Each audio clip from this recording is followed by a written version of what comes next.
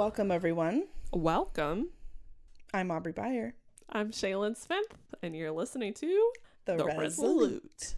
I have a question for you. All right. Have you ever eaten?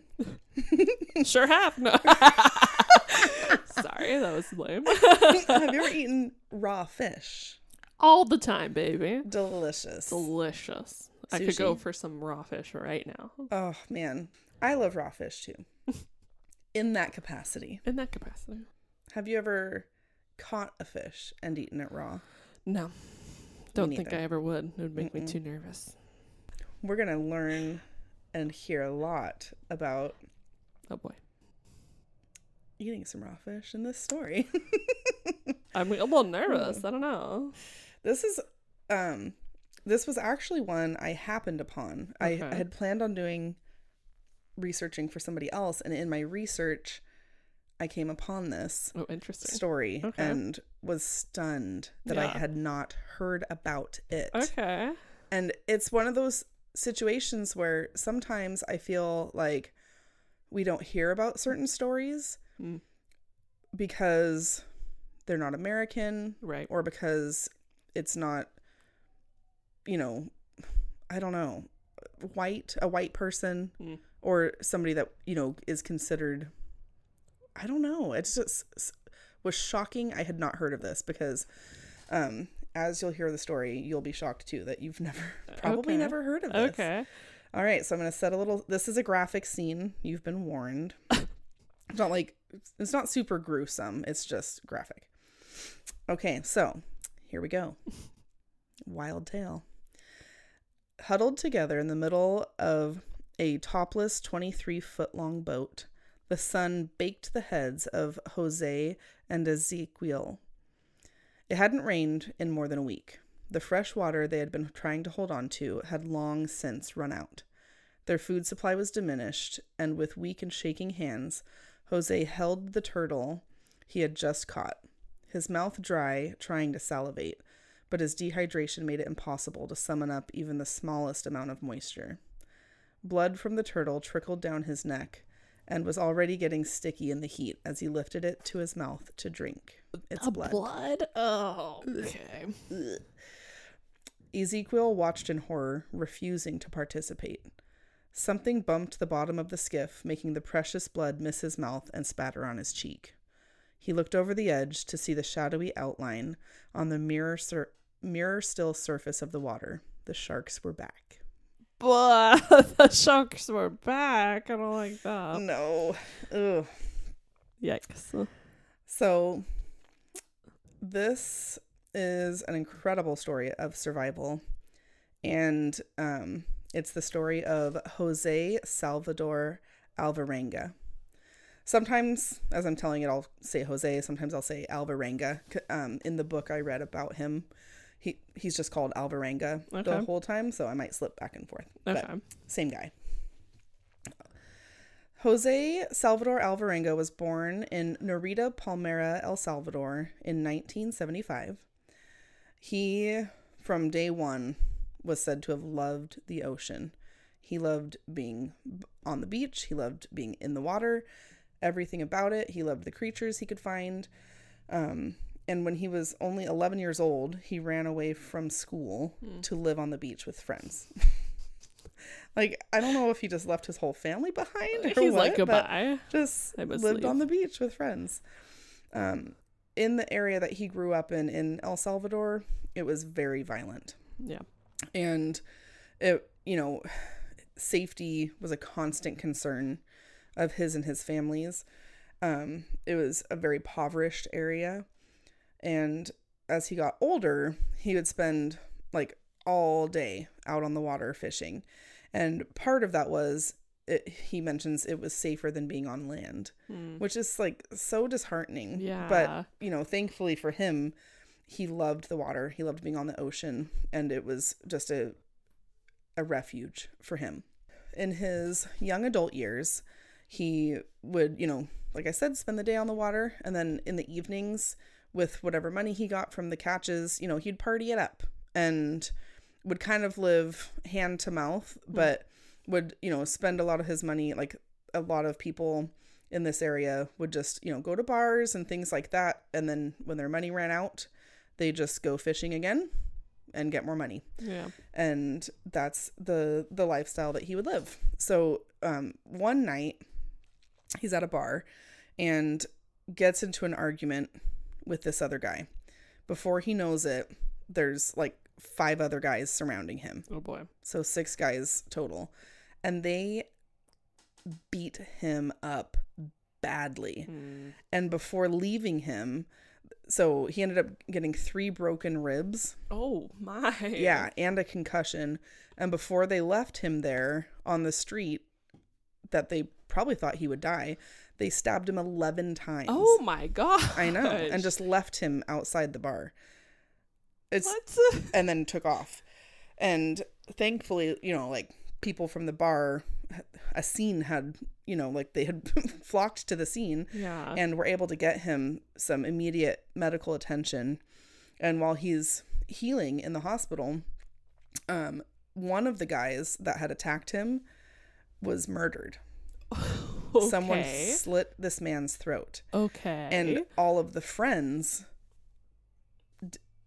came to the conclusion that it must have been one of Jose's friends. Oh my gosh. So it's like starting like a feud. Yes, like a full-on gang style That is crazy. revenge story. Wow. And I mean, it couldn't have been him because he was Right.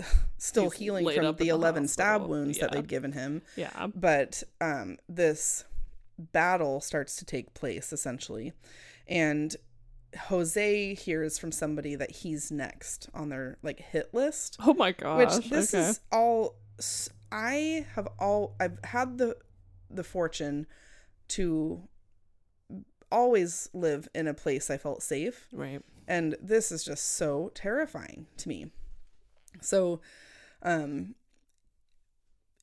hearing this news, his family encourages him to flee. They're like, just take all your things, get out of El Salvador. Yeah. Like they're not going to stop until they Right. take you down. Yeah. Because now they see him as a threat. Right. If they really think that it was his friends that had come after them, they're not going to stop until he's taken out. Wow. So he flees and he leaves everyone behind, including he had a 1-year-old daughter at the time. I know. And he flees to the Chiapas region in Mexico, which great coffee. Best coffee. And there he tried to fit in as one of the locals because the Mexican police would send you back if they found that you were an illegal and, in their country. It was a little bit of a struggle for him to fit in because one, he didn't look anything like the local Mexicans. Yep. They had this nice like coffee brown skin and he had a much, lighter, paler complexion. But regardless, at one point he was caught by the police and he sang the Mexican national anthem and he's like, no, I live here. That would not work in the U.S. Oh my gosh, that's too good. It's just so funny because I guess they're like, oh, okay. And all right. they just let it, or they're just like, adios, amigo. Maybe he's not harming anybody. We'll just let him go. That's funny. Okay. I know. To get, it's so funny. That's so good. I would love to. I don't know. I would love to. Yeah, that'd be funny. But he was also, he was said to have just been a really kind-spirited, charming sort of man who he just really cared about people. Okay. He was always laughing. He had like a contagious sense of humor. And so I just imagine him using like just his like shining personality to just, he probably just charmed them. Yeah. Because he was just that sort of person. He gained a lot of the locals' trust and admiration by cleaning up the streets and touristy areas, for free initially. Like he's just trying to blend in with this community. Right.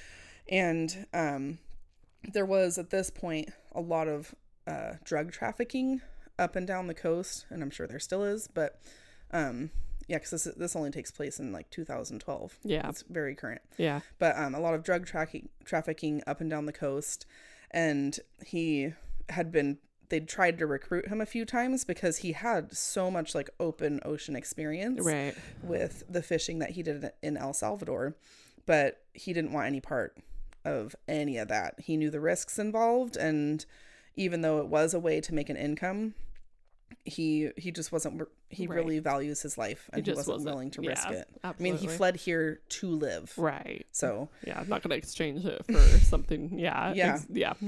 So at one point he had found an abandoned boat that was riddled with bullets. And he tried to he's like thinking, oh, I could start my own enterprise here. So he tries to bring it back to the little bunk area that he was sleeping in. So he was taking it up the coast, and it sunk immediately. It's like, okay. That is so funny. I know. Oh my god. But at this point he didn't have any way to make income. Right. So he's just trying. He's let's try it out. Well, Yeah. okay. Not well. Yeah. Yeah. It's not going to work. Yeah. But soon he fell into the rhythm with a group of fishermen that he had met, and they all just really liked him. Yeah. And he was the life of the party. And, in starting to know them, he got introduced to their boss, who quickly took him on Yeah. as one of his fishermen. And so now he had a community of people, Cool. and they all would watch each other. They were there for each other. It was Yeah. this really strong community of friends, coworkers, and people that looked out for each other. Yeah. So they this is just so funny to me, and it's funny, but it also is what keeps this man alive in the ordeal you're about to hear. His nickname among his friend group was Chancha, which is a loving name meaning piggy. Okay. And they called him Chancha because he would eat anything, Oh my god. anything and everything. If something fell off the grill, or he would just eat it. He didn't. He's like, what? Give me that. Yeah, he just didn't care. That's funny. And partially probably just having to live hand to mouth for so long. Yeah. He's like, I'm not picky, Yeah. Yeah. But Food's he food, would man. literally Yeah. eat anything. They would stay up late partying after a good catch every night, and just by the fire telling jokes and just staying up late. One night when when they ran out of food for the party, someone went to get more, and he didn't want to wait. So someone went to go get some chickens for them to roast, and they're having some Corona beers, and he didn't want to wait. So he just took one of the sardines that they had, a bunch of sardines there that they were going to be using for bait the next day, wrapped it up. It was still partially frozen, wrapped it up in a tortilla, and to the horror of all their friends, and he knew he had a captive audience, so Yeah. I think he liked to play Yeah. on their Yeah. disgust, but he just bit the tail off and ate it. No. No, ugh. thank you. No. Ew. And it says it was the size of his hand. That's and I'm like, that is huge sardine. that's not a tiny little anchovy Right. little bite. Yeah. That's ugh. That's the tail. That's I can't The even. worst part. Why would you want to Ugh, eat all those that? little bones. Blech. Ew, yeah. So this group of guys that he would hang out with, they called themselves the Sharkers because they didn't only fish off the shoreline. Mm-hmm. They would go 50, 100 miles out Okay. off the coast and do the deep Okay. fishing. And it's extremely risky. I mean, have you ever seen Deadliest Catch? Yeah. Okay, so that is intense. Yeah. And those oceans are wild. Yeah. And, up there. But they're in huge ocean,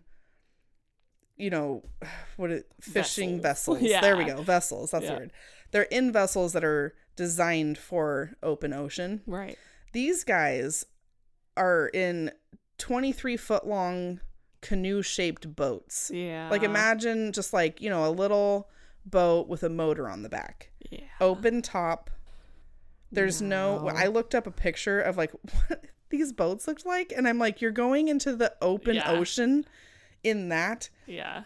No, I would never. No. The Titanic sunk. Yeah. Okay? Yeah. And these guys are out in a tiny little skiff. Well, I think about that with what am I thinking of? The Polynesian islands and Yeah. Hawaii and stuff, and kind of the theory is people boated over there or something. Which I'm like, there is no In what? way. There's no way. I mean, what? I don't know. Ugh. And maybe I'm thinking of the wrong place, which is entirely possible. No, I know what you're talking about, But, though. yeah, They're in their I little mean, that you're canoes or whatever. going across massive expanses of open, deep ocean. Yeah. I mean, they And- do that in Quinault, right? they go through the Salish Sea. That's true. Right, and Oh my that's gosh. terrifying. Yeah, I don't know. I don't think I No. would want to do that personally. Oh, not my occupation. Uh, So the sharkers are said to they earn a lot more money because they're getting those big tuna. Right. They're bringing in sharks. Yeah. But they die young is like the little saying. And I'm Oh. like, ugh. Yeah. They're often missing fingers from, I mean, some of these creatures that they're bringing onto the boat are just snapping at them. Yeah. It's like, you don't think about that. Like, it's one thing to catch them, but then they have to haul them Right. onto this canoe-shaped boat. Right. So they're at their ankles. Right. I'm like, how did this? That's so ugh. strange. Yeah. And then they still have to prepare them and put them in they would have like chest freezer sort of containers on there to house all the fish that they would cut them and prepare Like fillet. fillet them right then and there so that they would only be keeping the best pieces in the chest freezers, so that way they weren't carrying extra weight that Right. wasn't going to be wasn't going to gain an income Right. for them. One of these days, Jose gets up early to go fishing. He's going deep fishing or deep sea fishing, and his normal buddy couldn't go with him that day. I don't really know why, but he brings along this other guy, Ezekiel, who you met earlier, who didn't want to drink the blood. Are you saying Ezekiel? It's pronounced Ezekiel. Okay. You are saying I a know. different name. It sounds time like I'm I'm saying it wrong, yeah. but I looked up like how Okay. his name was pronounced. Okay. It feels like I'm saying Right. it wrong too, because Yeah. that's not how we would pronounce it. Okay. Um, I just wanted to make sure. I was, No, like, and I not, appreciate like, that. Losing it. So the his last name is Cordoba. So I'm going to call Ezekiel, we're going to call him Cordoba. Okay. So Cordoba was a green fisherman. He was young. He'd only done shoreline fishing, and this was going to be his first time going out. And he was really nervous, but wanted to give it a shot, and they would never go out alone because it Right. takes two. I mean, one, is they're bringing in a lot. I mean, Yeah. over like a half ton of fish is That's what they're bringing in. a ton of fish. I know. Wow. Well, it's a half ton. Yeah. Oh. Oh. Yeah. Wow. Okay. Wow. That's funny. That was good. Oh man. So So good. Oh, that was good. oh my gosh. So you definitely got to have two guys Yeah. on one of these skiffs when you're going, 50 miles to 100 miles out, which Yeah. is just, ugh. So he notices right away, like his anchor and the chain are missing, but they would often like borrow from different boats. These are not the fanciest of boats. And another fellow fisherman had been borrowing it because he was doing shoreline fishing where you Okay. need to anchor. Right. And Jose is thinking, I don't need it. I'm going to be 100 miles out. Right. My anchor's not even going to do anything. Yeah. So he's not too worried about it. He loads the boat up, and this kind of frees the deck space up too Right. for more bait, poles. And I say deck space, it's like the bottom of the boat. Right. I mean, imagine Yeah. a massive canoe Right. when you see these things. Yeah.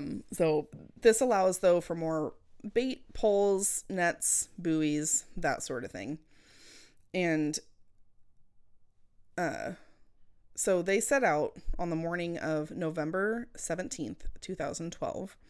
And he had planned for a good 30-hour excursion.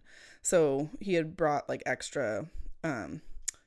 he didn't pack a ton of food because he knew they'd be catching some of their food too. Right. And his style of doing these fishing excursions is he would like to bring minimal supplies. So he would bring like some tomatoes, some onions, and then just some lemons and salt. Okay. And then would make like a ceviche Right. out of the fish that they caught, and that's what they would eat during their fishing trip. Okay. Sometimes he'd bring a little extra, like tortillas and things like that. So that also helped free up space, so he's not having to house a lot on this ship. He was a very experienced sailor and fisherman, and he would always wear like a full face mask because of his lighter skin. He would burn, whereas usually his fishing mates didn't have to worry about that so much, and that would help protect his skin against the sun. So during this trip, they're heading out. They've been fishing about half the day, and he can feel kind of that a storm's gonna brew, but he wants to press on, because when he would always say, like, all the other fishermen would go back, but then that opened the ocean up for him, because he was willing to kind of, he would stay out when other fishermen would retreat. Okay. So he wasn't too worried, but the storm at this point was hidden by the mountains. And it was kind of said, like, if he had seen it, he might have turned back, because it was a massive storm. Yeah. And it lasted for over 5 days. Oh my gosh. Over the water. At this point, they had caught a half ton of fish, and Cordoba, he was almost seasick the entire time. This poor kid. This is his first time out, right? His first time out, and he was like, couldn't keep anything down. The rocking, like waves are like lifting this little boat up and then dropping him down the other side. Yeah. At one point, Cordoba said, "Get us out of here. Let's go back. We're going to die." And Jose Alvarenga said, "Shut up." That's it. Just shut up. And like, we're staying out here. We're not bailing is basically the message that he sent. So they pull their lines in, and at this point, water is like pouring into the boat from the waves. Oh, gosh. And Cordoba is trying to scoop it out with, they have like some buckets and things like that, while Alvarenga is trying to navigate and get them out of this situation. At one point, he decides to just cut the line altogether, and he's losing, a lot of fish and equipment, but it was also acting as kind of like an anchor and not allowing them. That's part of the reason that they were getting so much water on board. Right. And so once they cut it, it really helped, because now they're at least floating higher up, like riding the waves more easily, not being pulled back by it. But he knew it was thousands of dollars of fish and equipment. So he was frustrated. And in the moment, he was like frustrated, but it probably honestly saved their lives too. And at least he knew they weren't going to sink. The waves weren't crashing inside the boat.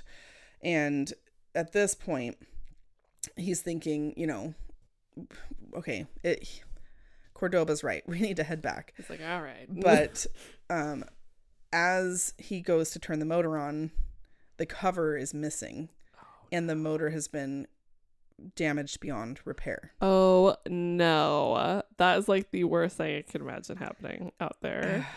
There's no oars, there's no sail. What do? You just they're officially just adrift at sea. And he just cut all the equipment that they could use to like catch food. Mm-hmm. Oh my gosh. Yep. Are you for real? So Alvarenga had a two-way radio, and thankfully he wasn't far enough out yet to lose complete contact with shore, and he was able to call his boss on the two-day radio. I say thankfully because it at least gave them some hope. Right. It didn't help them, just so you know. But he was able to send out an SOS to his boss, and then the battery died. Oh. So then it was useless. Oh no. And so immediately, like, some of the fisherman friends, they're like, we gotta go right now. But this storm is still raging. Right. And finally, like, a couple of guys were like, I don't care, we're going. Like, I want to go look for him. So one boat went out, but they didn't have any coordinates to go off of, and they're basically searching an area that's 4 times the size of like the city of San Francisco. Right. So what are you gonna and with the waves rolling, it's not flat, you're not gonna see for miles. Your chances are very small. 1 in a million. 1 in a million. And it was just so dangerous. So they went out. They looked for several hours. Wow. And they felt like they were going to die looking for them. Yeah. And so they went back, and the night that Alvarenga, saying his name right? Yeah. The night that Alvarenga was supposed to be back from the fishing trip was this night now, because they had made it through to the next day. And he was supposed to bring chickens to this birthday celebration. And instead, their friends held like a candlelight vigil and prayed for these two men. Yeah. And they didn't think that they were dead. They just they were missing. Right. And they had no idea how these men might make it through. So during this time, they were regaling each other with stories of Alvarenga and his sense of humor. And they would, joked that if anyone can survive, it's Alvarenga. Right. Because he's strong. Yeah. He's always got a positive attitude. And then they were telling the story about how he can eat anything. Right. So he doesn't care. Yeah. And there was this one story that one of the guys was telling that Alvarenga was house sitting for a friend, and the friend hadn't left any food in his fridge or anything, and there was dog food. So he just poured himself a bowl of dog food. Oh my gosh. And said one of his friends that was over there with him was like, "You're gonna get sick." And he's like, "You don't see the dogs dying, do you?" So disgusting. That's so funny. I know. And he just ate it. Like, I don't know. This guy does not have taste buds or something. You gotta do what you gotta do. You gotta do what you gotta do. What you gotta do, man. Did he have to do that? Yeah, maybe he didn't have to do it that time, but that's funny. So they would tell stories of Alvarenga had given one of his friends enough money to go visit his ailing sister, and he would give kids in town coins to go get bubble gum. That's sweet. And I know he was just like, he would party, but he was just living life, just living it up. He was open-handed. Yes, that's exactly it. So before they had gone out, this is like eerie. Okay. Cordoba, he's the younger of the two, and he's inexperienced. The man that had trained him had, I don't know like how this occurred, but this woman in town that would give out prophecies had prophesied to Cordoba that he would die. And this was days before he went out. Isn't that eerie? Oh, wow. Yeah. I know. I'd be like, I don't want to go. I would not do anything for a while after like hearing a prophecy like that. Can you imagine him in the boat just thinking back, you're going to die. You're going to die. He's like, please take me back to shore. No, and I honestly think you'll see like he does pass away. And I do think that, there's so much to be said for positivity and having hope in your mind. Yeah. And I think having that underlying thought in his head was defeating from the beginning. Wow. Yeah. And, he's just of a weaker constitution. I mean, the Alvarenga, he'll eat anything. He doesn't care. Right. He's just this he's happy, survivor, he's a survivor. Yeah. And then this poor other guy, he struggles. So, all right. So 6 days in, they've now been adrift for 6 days. Wow. Water is lined on the bottom of the boat. The motor cover is gone. The motors doesn't work. Fishing gear gone.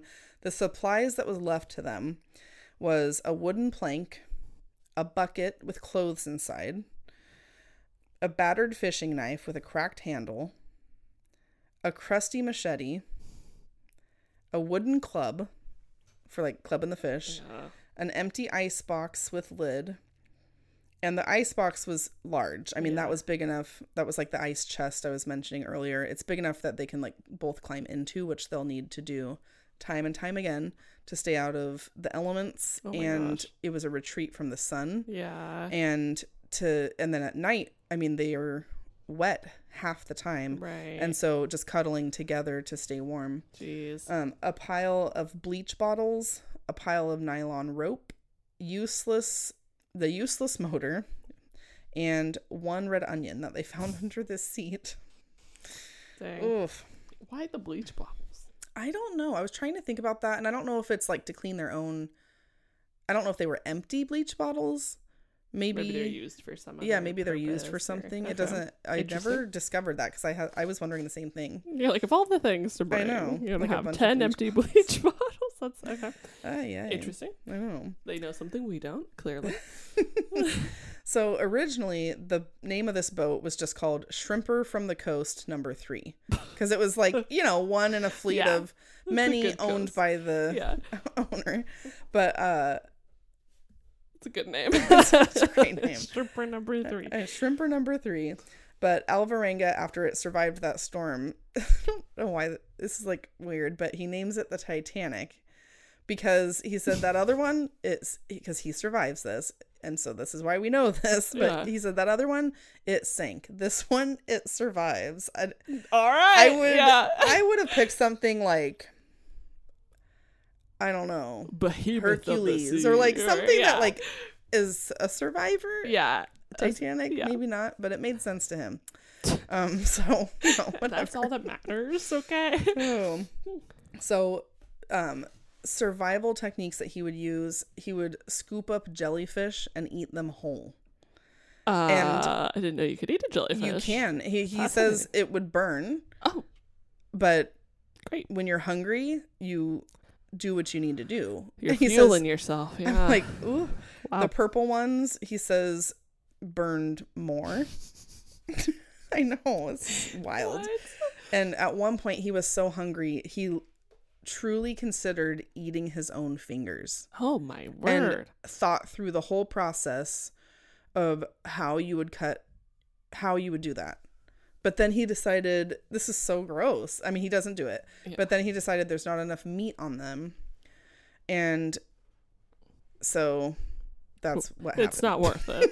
So then he starts thinking of other techniques. So they had like one, I think they had, I don't know if it was a fishing pole or if he used like that wood plank, but he ties the knife to it and tries like spearing some fish because, fish will start to flock. If something's still in the water, they'll start to gather underneath it. Right. So you see that with all sorts of, things, if there's like, a clump of seaweed floating in the water, fish will flock to it because it's shade. Right. Sometimes there's food in there, and then I knocked my mic. And then that will bring other creatures. Right. So it kind of becomes, as they're reaching day 10, there's fish that are starting to just. Wouldn't that be so frustrating? It's like right there. There's just nothing and you could can't get it. And then, of course, their net they had cut free. Yeah. It would just be infuriating. Yeah. So at one point they found a garbage bag and they opened it and there was a wad of chewed gum that they split between the two of them. They found some fresh carrots and a head of cabbage. Okay. And this was the first fresh food that they've had since they've been out. Wow. And a quart of milk that had partially soured, but they drank it anyway, which I'm like, I don't know how you would keep that. But if you are completely dehydrated and you're gonna get something, you're gonna do something. Sure. Yeah. They tried drinking their own urine at one point, but the saltiness coupled with the saltiness surrounding them, he felt like it was just making it worse. Yeah. By day 10, they become completely desperate for any sort of water. And Alvarenga starts looking for sea turtles. The first few ones that he found were dead and bloated and just like floating by. Okay. I guess we don't have sea turtles in our ocean, but that's interesting. Well, we do. Farther south. Oh yeah, that's true. Not nearby. And this is like he's in the Pacific. It's just like way farther south. Yeah, we don't have them. It's too cold up here. And they're so cute. Yeah. I'm bummed we don't have them. And then he hears, so he and Cordoba are sheltering underneath the ice chest, and he hears a thunk, and he peeks out, and because sometimes sea turtles would try to like climb aboard, and like when they would normally fish, this would happen. Yeah. And just to like give themselves, I don't really know why, like give themselves a rest or what, but the sea turtle's head is poking up over the side. Okay. And he rushes out and snatches it and throws it on board. He catches this thing. I know. Sea turtles are so big too. They're huge. That's impressive. They're huge. Yeah. I mean, that thing had to have been heavy to lift out of the water even. And that's when, at the beginning, I told you about them drinking its blood. Dang. Cordoba refused. He said it's a sin. He felt like it was a sin to drink its blood, which I can understand, you know. But Alvarenga, he does not care. And he drank it. He felt completely refreshed after. He sliced up the meat and he tried to cook it in the shell, but they didn't have any way to start a fire. And he had like a little pocket mirror, so he was trying to start it with that, and he couldn't get it started. So he waited as long as he could before hunger overtook him, and he just ate the meat raw. But he said, like, even a half hour after this, he just felt alive again. Yeah. And it was like encouraging because he's thinking, okay, I can make this, you know? So finally, 13 days in, they've been adrift at sea for 13 days. They got some fresh water. Wow. And they had already created a plan for what they would do when it rains. And so they put this plan into action, and they had like flipped the ice chest upwards to catch as much water as possible. They had all those jugs. They had started to collect these empty jugs because he said there was trash in the ocean everywhere, which is so sad. Yeah. But they were able to collect jugs and things like that. And they had everything, like, as soon as they felt the first drops, they thought it was like bird poop at first because birds would like come and poop on their boat. Oh my gosh. But then they kept hearing the plop, plop, plop, and they rush out of the ice chest, flip it up, and put their plan in action to collect the water, and it works. And they finally have like fresh water and enough water to last them quite some time. Good. They've been adrift for quite some time. They've got plenty of water now, and it's nearing Christmas Day. And they've been keeping track based on like the moon cycles and things like that as to exactly how many days have passed and how much time they've been adrift. Oh yeah, because they went out right at the end of November, right? Yeah, like November 17th. Okay. So it's been over a month now. Wow. Yeah. Wow. I know. Dang. An entire month. That's a long time. That's a long time. So they would eat birds that they could catch. But for this big meal, they decided to they like saved up some food and decided to make a Christmas meal, which was Alvarenga's idea. And it's so smart because that's one of the things, like, it's the mental games that can really wear you out when you're in these survival situations. And you hear that a lot from people, like, if you don't have hope. I heard of this research project once where they put these rats in a bucket of water. And this is sad, but the rats had to stay afloat. So they were treading water, and they would die within hours if just left in there. But a rat that they took out and dried off for a moment and gave like a little bit of food to, when they put it back in there, so that they would take it out after a few hours, dry it off, give it food. They'd put it back in there. It would last for like over a day. Oh my gosh. Treading water, because it had this hope and this thought of, I'll be rescued. Yeah. And it might have even been several days. Wow. It's been a while since I like had learned of that. And so it's amazing what your mind can do to help you. Yeah. You know, the positivity of your mind. Yeah. And so in this case, you know, he wanted to make a big deal of it, and they had caught some birds. So they were cooking the bird meat. They each got 2 birds for this meal. They had some fish and things like that. And very shortly after eating the birds, Cordoba started having severe stomach pains. Oh my gosh. And he was just groaning and clutching at his stomach, and he was just horribly, horribly sick. So they cut the bird open, because again, they're eating raw meat. Right. They cut the bird open to look at its stomach contents, and they had found like a whole skeleton from a snake. Oh. And they're assuming it's some sort of poisonous snake. Gosh. Yeah. Oh my gosh. Yeah. And he survives, but this really took its toll on him mentally. Right. And he was so fearful of eating any birds ever again. And Alvarenga had even offered to like eat his food, an hour before Cordoba ate his food, to kind of like the king's taste tester, just to show him that it was, safe to eat. Gonna be fine. Yeah. But he just really started to sink into a deep depression. Oh. And they are slowly drifting in the Pacific Ocean. They're heading southwest, and their little ship, unbeknownst to them, is slowly making its way towards Australia. Dang. Yeah. Oh my gosh. I mean, it's not there or anything, but it's like that's the direction trajectory. Wow.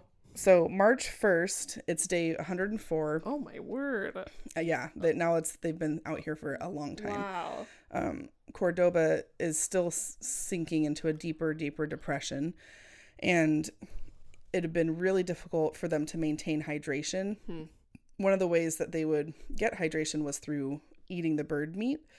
I guess they have more like water content. More water content than the fish that they were eating, or maybe more freshwater content. I don't really know. But Cordoba refused to eat any raw birds, even if he saw Alvarenga eat it first. He just reached this point where he wouldn't risk it, and he was starving himself to death. Yeah. Dang. Cordoba, he just couldn't get over the poisoning, and this went on for weeks. So March 15th hits, day 118, and Cordoba just goes into these convulsions and dies. Oh, I know. Oh my god. It's so sad because he starved to death. He didn't even die I'm sure he was dehydrated. Yeah. Well, and probably further dehydrated because he wasn't consuming any meat. Yeah. But it's just so sad because he just couldn't do it. Yeah. And Alvarenga says he just cried for hours. It's his one companion. Yeah. And up until this point, Alvarenga would like give command, like he was able to kind of keep a hold of his reality too by, okay, we got to do this, and then we got to do that. You're going to do that. I'm going to do this, and kind of giving structure to their days. But now it was just him. Right. And so he just felt just an extreme loneliness when Cordoba died. And for days after Cordoba's death, it was hot out, and the sun kind of mummified his body rather quickly within days. Wow. He didn't get Alvarenga says there was no smell. Maybe because of like the dehydration as well. Exactly. His skin just dried out. Wow. And he would talk to him as if he was a companion for days. Oh my gosh. I know.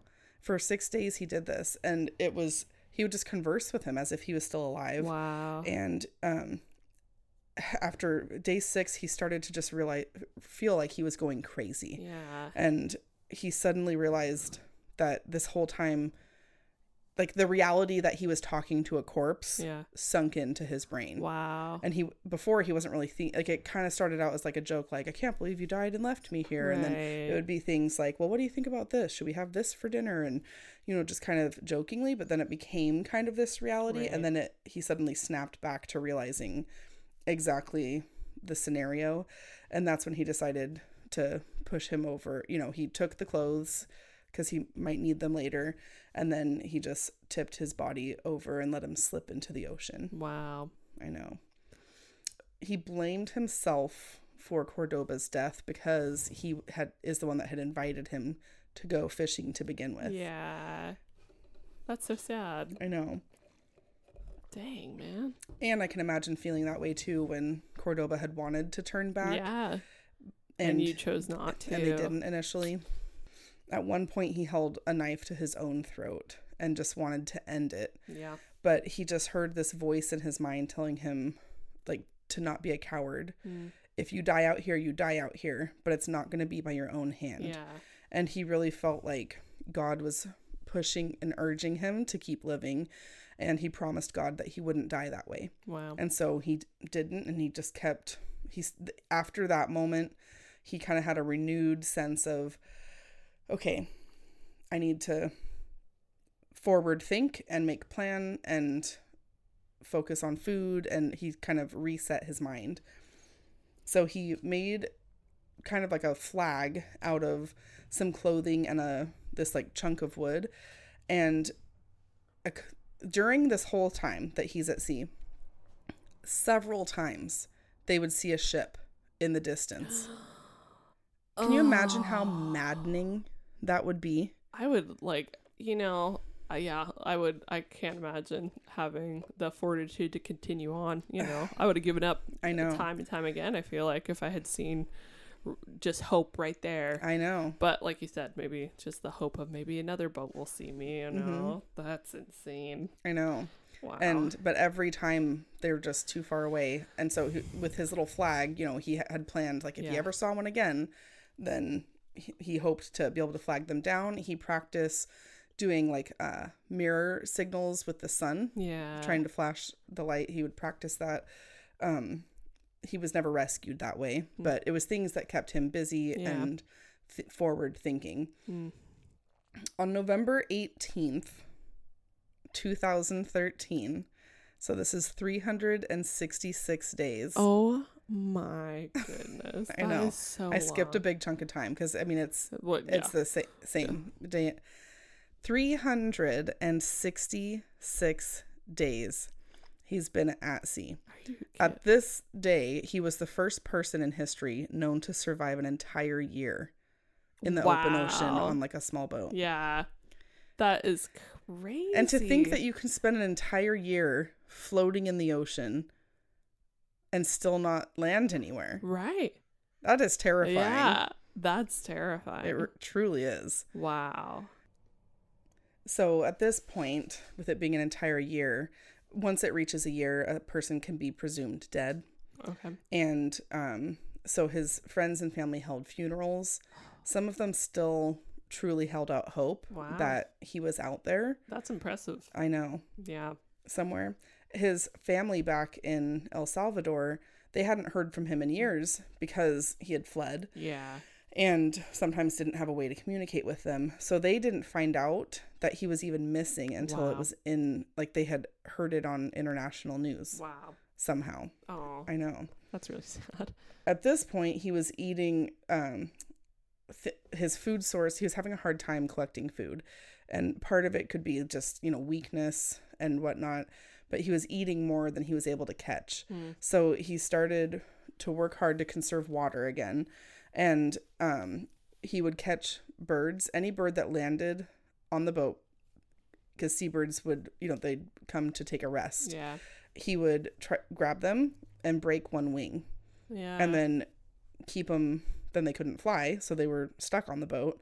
And he kind of created like a little caged area somehow to keep them there.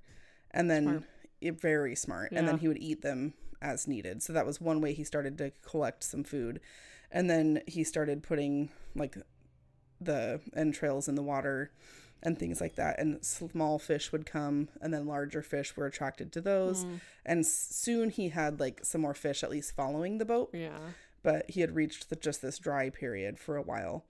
One bird he kept as a pet, and he named it Poncho, which also, I don't think at the time, maybe he didn't even realize how smart this was, but having a companion and somebody to share the experience with was really important. And whenever his food supply would dwindle, he would tell Poncho, "You're on the endangered species list." Oh, man. I know. You better watch it, Poncho. I know. But, he'd talk to him day in and day out. And it kind of reminds me, did you ever see Castaway? Yeah. Such a good film. Yeah. But Wilson, yeah, the volleyball that Tom Hanks's character talks to throughout, that it kind of reminds me of Wilson. Yeah. He does end up having to eat Poncho. Oh. And he said it was just such an awful experience. And whereas with the other birds, he would kill them, strip the meat, lay it out to dry. Mm-hmm. With Poncho, he just gulped it down as fast as he could so he didn't have to think about it. That's really sad. It's so sad. Oh, after eating Poncho, he had no food. Again, he was too weak to catch things. And he would eat bits of wood from the seats. Wow. In the boat, and he would chew it into a pulp. He cut off little pieces of his beard and would add like water to it to try to swallow it. Yeah, that's starvation. Isn't that terrible? Oh my goodness. Okay.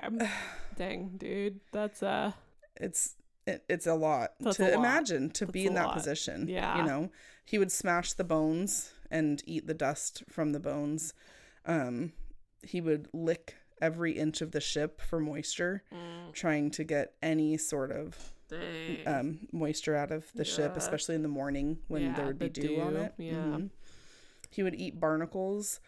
That was really risky because the barnacles were covered at this point, the bottom of his boat, and he would have to face sharks and risk the sharks to jump in the water to collect the barnacles. Oh my gosh. And it provided very little food in the end, and it was a lot of effort. So it was not always worth it because the amount of energy he's exhausting versus you're not making nutritional that back again. And exactly. Ugh. So he reaches day 438, and it's January 30th, 2014 at this point. Wow, dude. And he starts to see more shorebirds flying and coconuts floating in the water, which he'd seen occasionally, but mid-ocean. And he sits up in his boat as he's seeing these shorebirds, and he's looking. They were too quick for him to catch, but he starts looking in the water and seeing these coconuts. And he looks out in the distance, and he sees an island. Oh my gosh. The first sight of hope. Wow. Other than those ships, but he couldn't flag those down. And his little skiff is slowly making its way towards this island. Wow. And he said it was so hard to not jump in immediately, but he knew he would drown on the way. And he's like, I've waited this long, I can wait a little longer. He could see a palm tree jungle. It was raining, and he just waited and went into his little shipment container, waited for a while out of the elements, would peek out occasionally to see how much closer he was to the island. And pretty soon he was less than a mile away. Wow. And at that point he knew, he still thought he might die of exhaustion, but he was starting to get anxious, worrying that his little boat might change trajectory and start heading away from the island. But he waited, and he held out until he was now only about a half mile. Wow. And he builds up the courage and finally cuts the buoys away so that his skiff will float freely, so the waves can hopefully push him closer. But about a half mile is as close as he got. So he jumps out thinking he's going to have to swim this half mile. And, he's got no energy, no muscle at this point. He jumps in, and it's only waist deep. Wow. I know. Wow. But his legs were so weak, he couldn't stand. Yeah. So he kind of paddled in, he explains, like a turtle. Yeah. And until this one wave just really lifts him up and sets him on the sand. Wow. And he just laid there. Just laid there. Can you imagine what that would be like after over a year of that wobbly, You would have to get land legs again. Yeah. It's say he probably couldn't walk at all. It was really, he explains that it's so difficult to walk at first because just the lack of muscle and then the gravity, the weight, and the footing, everything. So Especially then you're walking in sand too, which does not help at all. No, he Dang.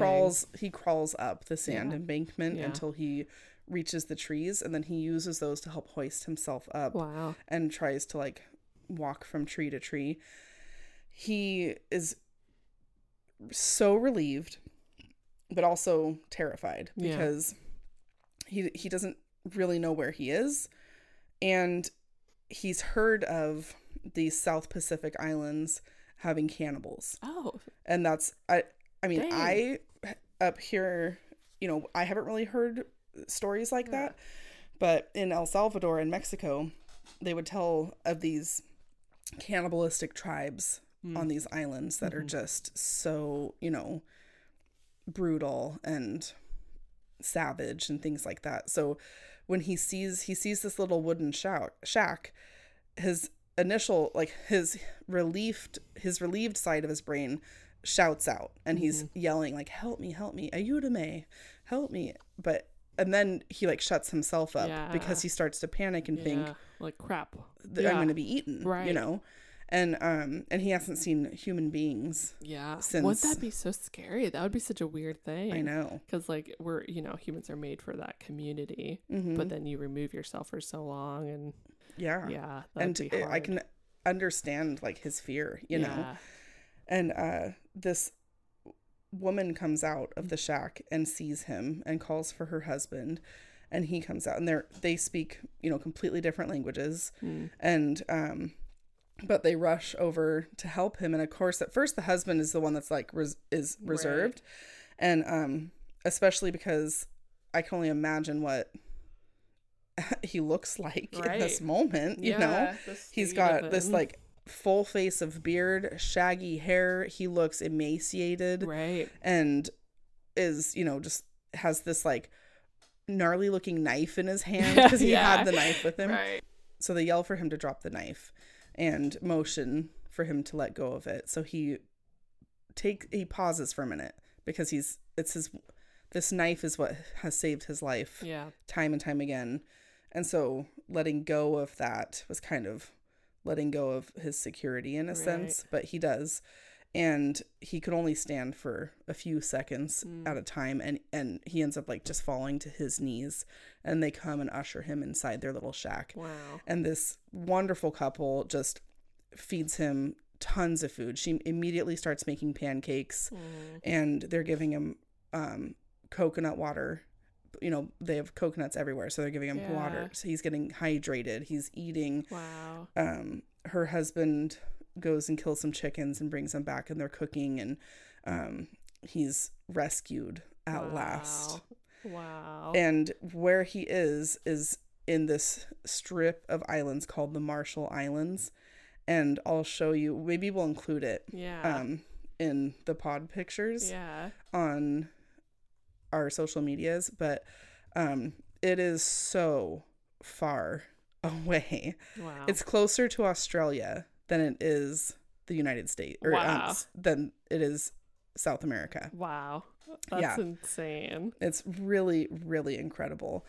He ends up being taken to a hospital pretty shortly after this, and they keep him on an IV drip for dehydration. He has his like ankles are super swollen, and they are stunned that he's got some heart issues, that slowly start to get remedied, but they're really people do not believe him that he's been at sea that long. Wow. Because he is in relatively good physical condition for being on the ocean for 438 days. Right. Yeah. And they're stunned. They don't believe it. Like they had people investigate his story to corroborate it. Right. And they couldn't believe that he didn't get scurvy. Yeah. And he's like, I don't know what to tell you. Yeah. This is what I ate. Right.